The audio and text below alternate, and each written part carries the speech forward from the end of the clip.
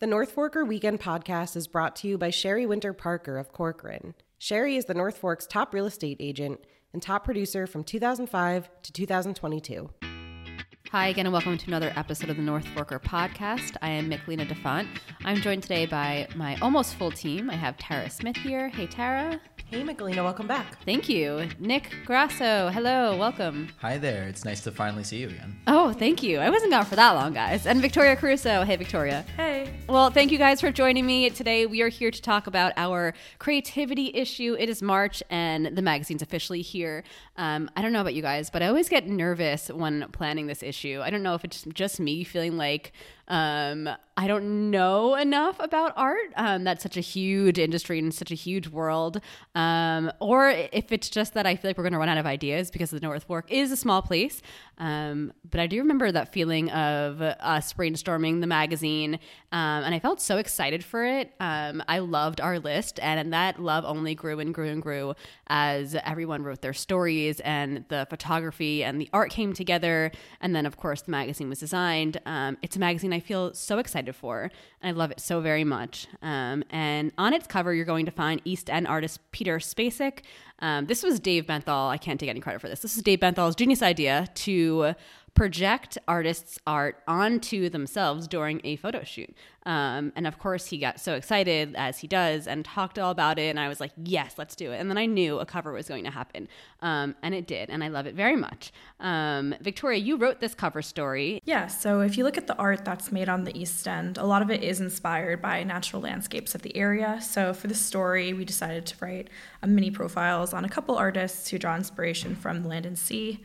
And so those 5 artists are Melissa Hyatt, Christina Sun, Stephanie Molina, Scott Bluedorn, and Peter Spacek, who, like you said, is the cover of the magazine. And many of these artists use several different mediums and have many different talents.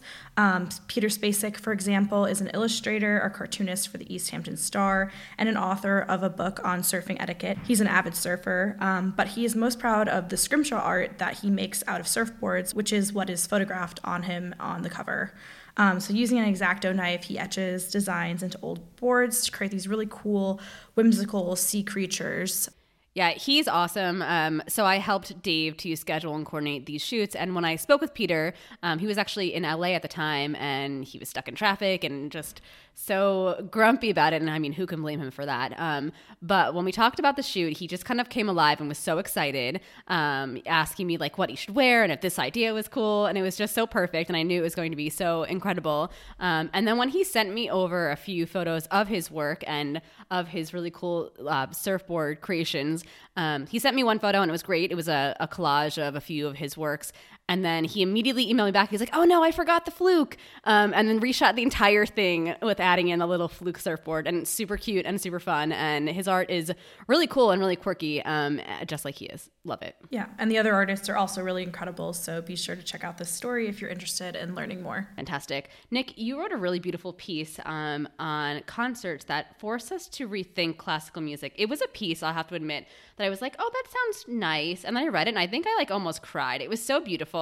And the art that Dave shot was also so great. It was really moving. I really loved it. Oh my God. Thank you so much. Oh, that you're is so welcome. really too kind.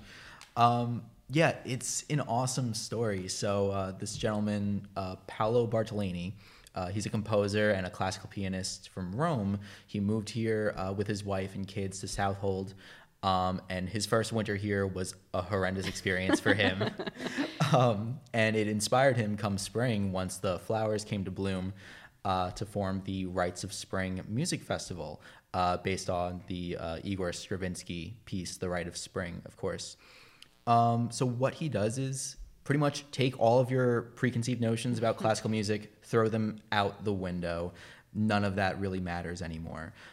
He invited musicians from the Jazz Loft and a member of the Shinnecock Nation over to Sylvester Manor. They had this huge performance that incorporated Black and Indigenous cultures into the classical tradition. He invited an electric guitarist and a painter to collaborate in East End Arts for a cool performance, art talk event.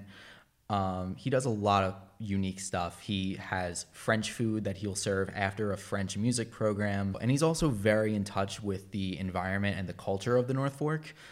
His first year, he did a historic house tour where he brought his audience to 3 different spots throughout the day. Like, they actually dedicated themselves and they followed him to each of these 3 sites. It's incredible. What an experience. Can you imagine being alive? I would have loved to. How cool. I love how he flips all of this completely on its head and really makes it so magnetic. I can't wait to check out some of the Rites of Spring concerts coming up.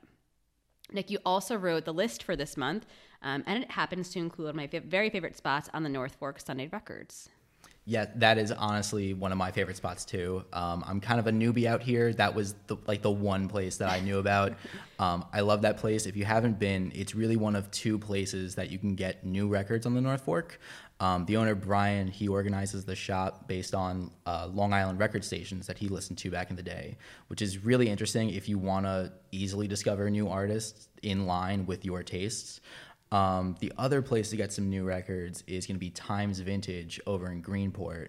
And that's a really cool, like, 70s experience. Like, you walk in, you're in a different time. And it's also great if you're looking to get an outfit that you can wear while you're checking out that ABBA record that you bought. Make it a whole vibe. Yeah, seriously. And all the other places on the list are perfect for getting some used records. I checked out Small Holdings Farm over in Aquabog. I thought that was really cool. All the records are like $6. I picked up a Billy Joel record and the Stray Cats debut album. Also, I would check out Antiques and Old Lace in Cutchogue. If you're over in Greenport visiting Times Vintage, there's way more spots down there. There's YTQ, there's the Op Shop. Definitely feel free to explore all of the bins in all of these places and check out something new. That's a really fun day on the North Fork, isn't it? Kim Stredney, who is newly freelancing with us, shadowed a local creative for her A Day in the Life story. Tara, how about you chat about that one? Yeah, I am really excited about this new feature that we are going to have in the magazine. And with the theme of creativity in mind, Kim spent time with a local theater director right here in Mattituck. The North Fork Community Theater, if you've never been, is really such a cool place. Very special. It is right around the corner from Love Lane and located in an old church that dates back, I think, to the late 1800s. So it's a great space, and it's fun to go there, and you can usually bank on seeing a familiar face on stage, whether it's a friend or some of our Times Review coworkers have been known to audition and be in some productions there. I've even done a pit orchestra there back in the day. Ooh, I didn't know that. How cool. I do, yeah. Youth on Stage, 2012. I was in college, home from summer. It was really a fun way to spend the summers. I have love that. Such great memories of it. And this piece really just brought me back there. And it is this great space for expression and art. And Kim gave us a really cool look into the creative process from Robert Horn, who recently directed a production of Ripcord. And Kim shadowed him during Tech Week, which if you're a theater nerd, you would probably call it Hell Week, the week leading up to opening night of his production.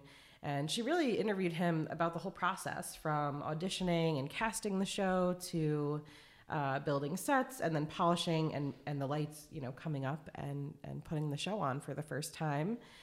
So I do think, it's a fun look at someone's life in a way that, you maybe wouldn't ever get to see that process if you're not a theater person or if you've never been to the North Fork Community Theater. So this is great. And we are hoping to make this a semi-regular feature. So look out for the next one, which is Kim spending a day with Katie Callahan from Greenport Brewing. That'll be in our May issue. Victoria, you wrote another magazine story, and this is about a different kind of art form. It's one that many of us indulge in very regularly, but might not even realize how much art is actually involved there. Yes, so oftentimes when we think about art, our minds go to more traditional art forms like painting and sculpture or things you might find in a museum. But for this issue, I wanted to explore the art of hospitality. So I decided to write this story about Emily Demarchier, who runs Demarchier Bistro in Greenport, which is a good example of hospitality. Emily and her family has been in the restaurant business for decades and have created a uniquely French experience at each of their restaurants over the years. First in Manhattan and now in Greenport. And in the story, Emily talks about how her industry is more than just serving good food. It's about the ambiance, the experience, and making people feel warm and welcome. Yeah, it's a really great way to look at art from a different perspective and definitely recognize how much of it goes into the restaurant industry. I love that her restaurant also does incorporate the artwork of her father, Eric, who I think he paints, has painted most of the art that's on the walls, which is a nice touch. It's very cool. In this issue's pages, you'll also find a public art crawl by Lauren Parker, which can basically serve as your guide to local public art murals and installations across the North Fork. It's kind of the perfect way to make a day out of bouncing around the North Fork from Riverhead to Greenport and exploring some really great art as well. So this is another creativity issue in the books for us, guys. It feels really good. I don't know about you, but I'm super happy with it. I'm looking at this issue right now. It's full of color, and I'm looking outside, and it's gray and it's snowy, and I just feel like it's not only getting me excited for spring, but ready to go admire some art on the North Fork.